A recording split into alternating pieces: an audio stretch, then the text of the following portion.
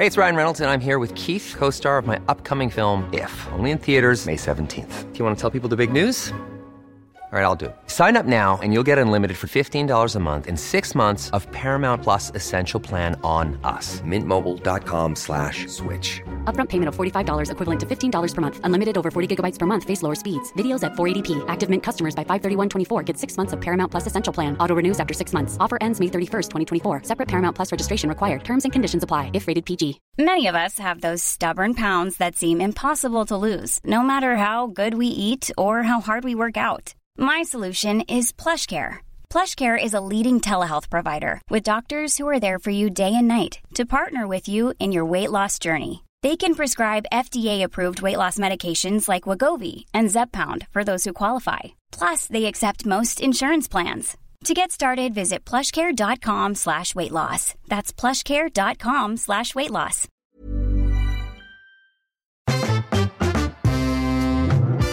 Me?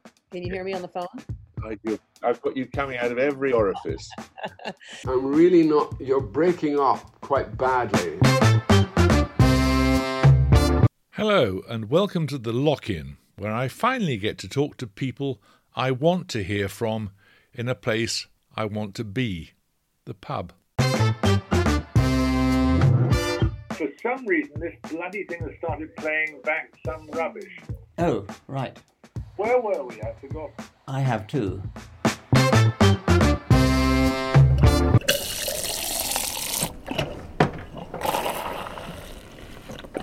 Hello, today we're talking to Raynor Winn, who for many years was a farmer in rural Wales with her husband, with whom she raised 2 children.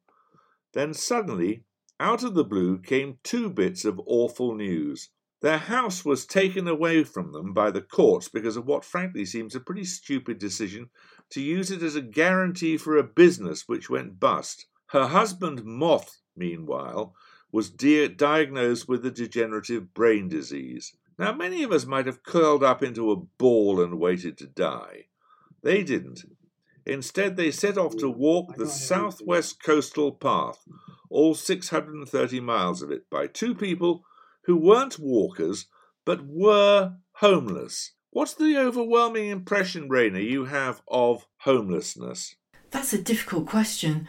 I hadn't really considered homelessness before I became homeless myself. It wasn't something that I'd encountered living in rural Wales, so to actually find myself in that position was such a change in lifestyle, so very, very quickly, that probably above all else it was a huge shock. I actually found that homelessness is a really big issue, and not just in our urban areas, but rural areas as well. That actually one of the biggest problems surrounding homelessness is the opinions and the preconceptions that people have towards it. I think that people are scared of homeless people, you know. I mean, I'm involved in a few homeless charities in the big city, but it seems to me the overwhelming impression I get is that people are scared of homeless people, and why that is, I don't know. It's possibly because they show them their worst nightmare. Most people can't imagine not having a roof over their head. What was your view? I think you might be right there, actually. When we first started walking, we were quite naive to the whole homelessness issue. When people fell into conversation and asked us, "How come you're walking so far? How come you've got so much time to be walking so far?" We were quite honest with them. We replied, "We've lost our home. We've got nowhere to go. We're just walking." And quite often the response was simply to physically recoil, draw a dog in on its retractable lead and gather the children. It was an actual physical response. Really shocking to find that people hold such a degree of prejudice towards homeless people. I think it comes from fear, not only from how close homelessness is to all of us, but from that preconception that most homeless people come to that state through some sort of substance or mental health issue. Yes, a lot of them do, but then there are equal numbers that don't, and I think it's the ones that don't that frighten people the most, because it's those people that provoke that thought, it could be me. Where did the idea of going on this long walk to occupy yourselves and put a roof over your head, where did it come from? It came from under the stairs, to be honest. It was in the last moments, just before we left the house. The bailiffs were knocking at the door, trying to get in and waiting to change the locks. And we were just hiding under the stairs. It wasn't that we thought, we could make some sort of last minute miracle occur and we wouldn't have to leave. I think it was just hanging on to those last few moments, knowing we'd never ever be able to go back into that house again. At that point, we knew we were going to become homeless because there was nobody who could help us, nowhere for us to go. It was in that last moment that I saw a book in a packing case. A book I'd read decades before called 500 Mile Walkies by Mark Wallington. It's the story of a young man that walked around the southwest coast path of England with his dog. And just then, in that awful moment, it seemed like the most obvious thing to do. Just fill a rucksack and go for a walk. So that's where it came from. If it came as such a shock to you, it seems pretty haphazard to have chanced not having a roof over your head in some business venture. Yes, well, we all trust people, don't we? Unfortunately, sometimes that trust isn't met with the response you would hope for. We all make mistakes. You don't mention what the business was in the book. What was the business? Because I didn't think that was really necessary. The book was about the walk, and that's what I wanted to write about. It wasn't about looking back, it was about looking forwards. That's fair enough, but, what was the business? It was a property investment business that went seriously pear-shaped. And you thought you'd get rich on it? We went into that venture when we were young, maybe misguided, slightly naive about life, and things just didn't turn out the way we expected. I didn't expect to go for a long walk. I didn't expect to write a book. That's life, isn't it? The whole thing has obviously been a very cathartic experience for you. Are you glad you did it, the walk? Absolutely. I think now, looking back, it's probably one of the best things I've ever done in my life, homeless or not. I think if I were in that position again, I would probably make the same choice. But it is striking the number of people who were very unpleasant to you on your walk. Did it make you feel better or worse disposed towards other human beings? I think probably worse at the time, because so many responses to our homelessness were just so shocking. It was quite painful, really. There was a point on the north coast where I was standing outside a shop, and at that point we were down to our last few coins and I was counting them in my hand. A woman came round the corner by the shop with a big dog that caught my rucksack, knocked the coins out of my hand, and I dropped them on the street. Some of them were falling down the drainage grill. I got down to try to catch them, and I was lying on the pavement with my hand down the drainage grill when the woman started poking me with her foot, saying, "Get up, we don't have drunken tramps like you here." And in that moment I just thought, who's she talking to? Because it can't be me. That was the moment, then, I think, where that sense of self, that sense of who I was in my own life, never mind the wider society, it just really started to fall apart. Did you look like a tramp? Probably. Maybe we looked like tramps, or maybe we looked more like very dirty walkers. But either way, that sense of who you are, it's so important. Just a few short weeks earlier, that woman would have been the sort of person I would have been welcoming into our holiday cottage, a visitor coming to stay with us. Now, I was lying in the street and she was poking me with her foot. It was such a rapid shunt of life, from normality to this other world I was now living in. I think that's where that sense of belief in other people, that sense of trust in other people, just started to cave in and fall apart. But you don't have much faith in institutions, do you? Well, institutions are great. They're what keep the country stable, but they don't always do the best thing for everybody in every situation.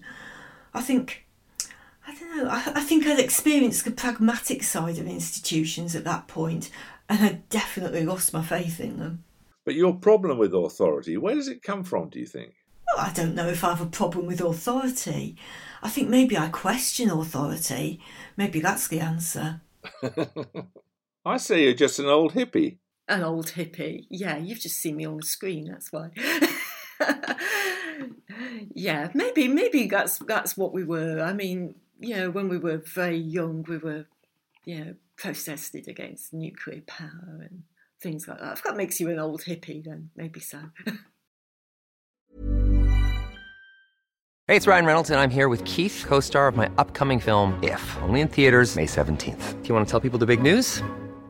All right, I'll do it. Sign up now and you'll get unlimited for $15 a month and 6 months of Paramount Plus Essential Plan on us. MintMobile.com/switch. Upfront payment of $45 equivalent to $15 per month. Unlimited over 40 gigabytes per month. Face lower speeds. Videos at 480p. Active Mint customers by 531.24 get 6 months of Paramount Plus Essential Plan. Auto renews after 6 months. Offer ends May 31st, 2024. Separate Paramount Plus registration required. Terms and conditions apply if rated PG. I'm Sandra, and I'm just the professional your small business was looking for. But you didn't hire me because you didn't use LinkedIn Jobs. LinkedIn has professionals you can't find anywhere else, including those who aren't actively looking for a new job, but might be open to the perfect role, like me.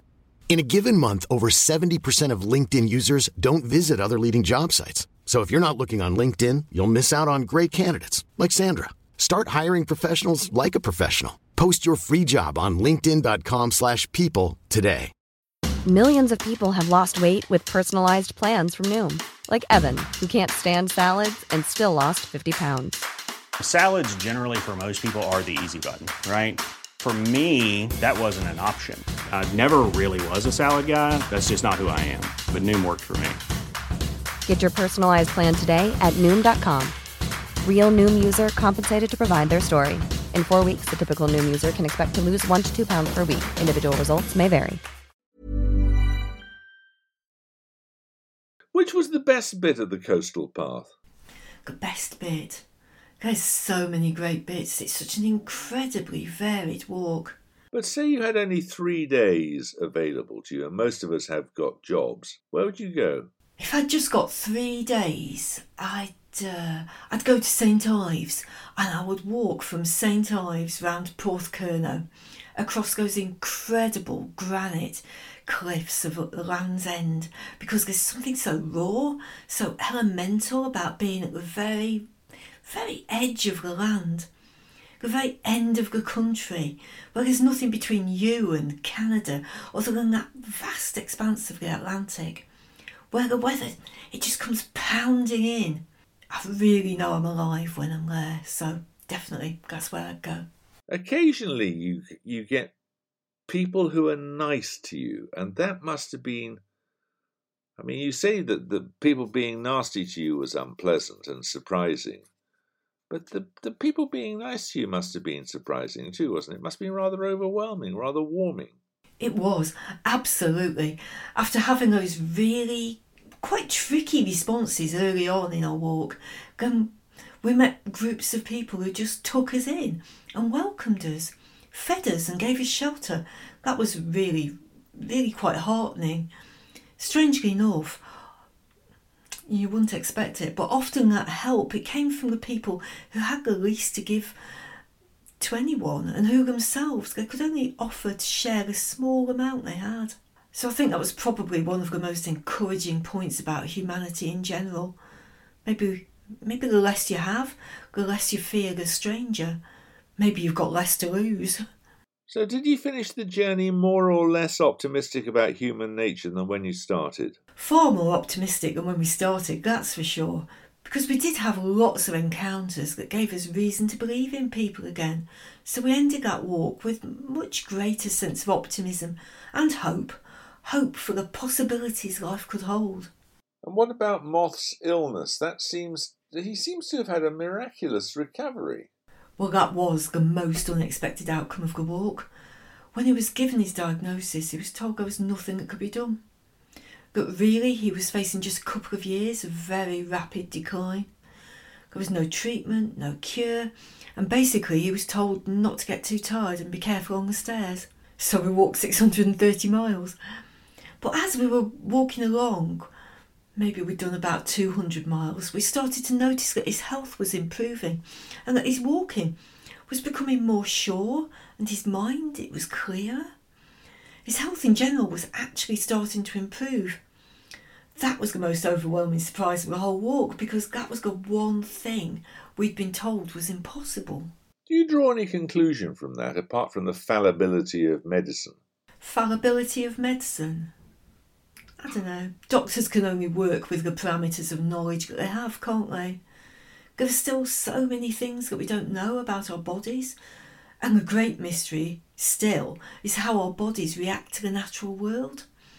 I think the key to what was happening to Moth was there in that reaction between his body and that natural environment. And the endurance, really. It was like an endurance event to walk that path. It is the equivalent to climbing Everest nearly 4 times. Well, that's quite a lot of walking, isn't it?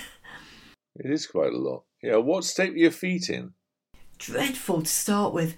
In the first few weeks, they were shredded with blisters, and I lost a toenail.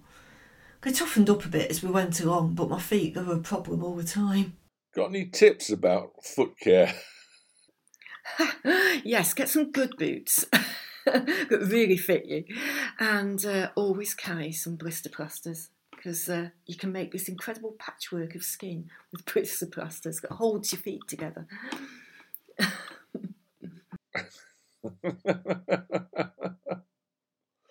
Would you do it again? Absolutely. People have asked me so many times at book events, if you had a choice, would you do it again? If you had a choice to go back, would you go back? If I went back to my old life, I'd have the security, the familiarity of that old life, but we would never have discovered that there's a way to improve Moth's health. There's never going to be a cure for his illness, but we found a way to hold it at bay. Well, for now at least.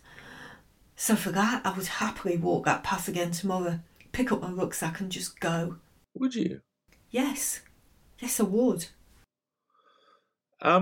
This book that you've written on the subject, which I enjoyed very much, it's been something of a publishing phenomenon, hasn't it? Yes, certainly has. Has it brought other offers of kindness to you? Oh yes, amazing offers have come our way since the book was published. Offers of accommodation, of food and other help.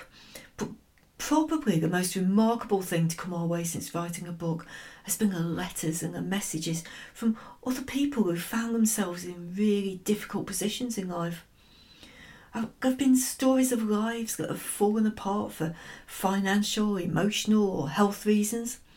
I think it's those shared stories that have been the most important thing for me.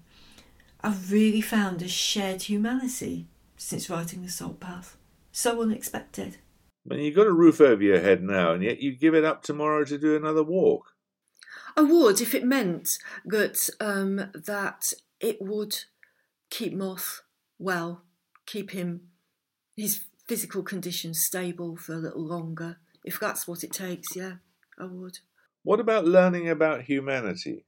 When we finished that walk, I thought it would be so easy to go back into a house, back into a normal way of living, back into society. But actually I found it really hard. I was agitated, I couldn't settle, couldn't sleep. It should have been perfect.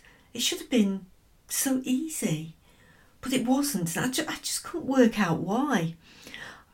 Eventually, we put the tent up in the bedroom of the house we were living in, and I slept in that for weeks. So, yes, that transition back into normal life was really difficult. I've written about it in my next book, The Wild Silence, about the difficulty of returning to normality after homelessness. But I don't know, I think it relates to trying to find your way back after any trauma, really. It all comes down to trust in the end. And how's your husband's health? He was going off to do a degree or something, studying at a university at the end of the Salt Path. Yes, he did his degree. He graduated 2 years ago now. He must have been the oldest graduate in the class. Yes, I think he definitely was. I think there was some confusion at the start with the other students as to whether he was a student or a tutor. But he did graduate in the end, and he did really well to do that. Such a fantastic achievement. So proud of him. So what's he doing now? Well, he studied sustainable horticulture, so now, unexpectedly, after receiving an incredible offer from a reader of the Salt Path, he's putting his degree into practice, working on a project to return the biodiversity and the wildlife to a farm that's been, well, agriculturally overused, shall I say. And are you chained to a word processor every day? Yeah, I have been, strangely. It's been quite an unexpected shift in life, that's for sure. But it hasn't been just the writing. When I wrote the book, I didn't realise that there would be so much publicity involved in its publication. When Penguin said, "OK, let's make a schedule for publicity," it was such a surprise. For someone who's very private and hardly spoke to anyone, to find myself talking to hundreds, sometimes thousands of people, it was quite an eye-opener. Do you think that nature is a healer? I do, in far more fundamental ways than we realise. I think we all know, don't we, that spending time in nature is good for our mental health. We can all feel that calming effect that comes from things like gardening or forest bathing, or just being outdoors. It's a very soothing thing to do, to be out in the natural environment. But while I was writing Salt Path and trying to work out a way and a reason why Moth's health had started to improve as it did when we were walking, I came across so many obscure little pieces of scientific research into how our bodies physically interact with the natural environment. How chemical changes within our bodies are triggered by chemicals emitted by plants. So it seems our need for nature is part of being human, whether we acknowledge it or we don't. You're beginning to sound like Prince Charles. I think he might have something in that. Even in this modern world where many of us have no interaction with nature or think it plays any part in our lives, we're still more fundamentally connected to the earth and the natural environment than we even allow ourselves to believe. I think recently, living through this pandemic, we've all learned that actually we're subject to whatever the natural environment brings to us and as vulnerable to it as a bird in a hedgerow. But that doesn't just work negatively, it can work positively too. That's great. Thank you very much indeed for talking to us. Thank you. It's been really nice to talk to you. Well, that was Raynor Winn, a true British eccentric and a decent writer too. Next week we've got a woman who, along with her husband Charlie Burrell, is at the very spear tip of the rewilding movement currently gathering pace in the UK. Together they've liberated a couple of thousand acres of farmland from the plough to pretty spectacular results. She's called Isabella Tree, which rather makes one wonder about the powers of nominative determinism. Do join us for a fascinating conversation about the future of Britain's nature. And until then, look after yourself.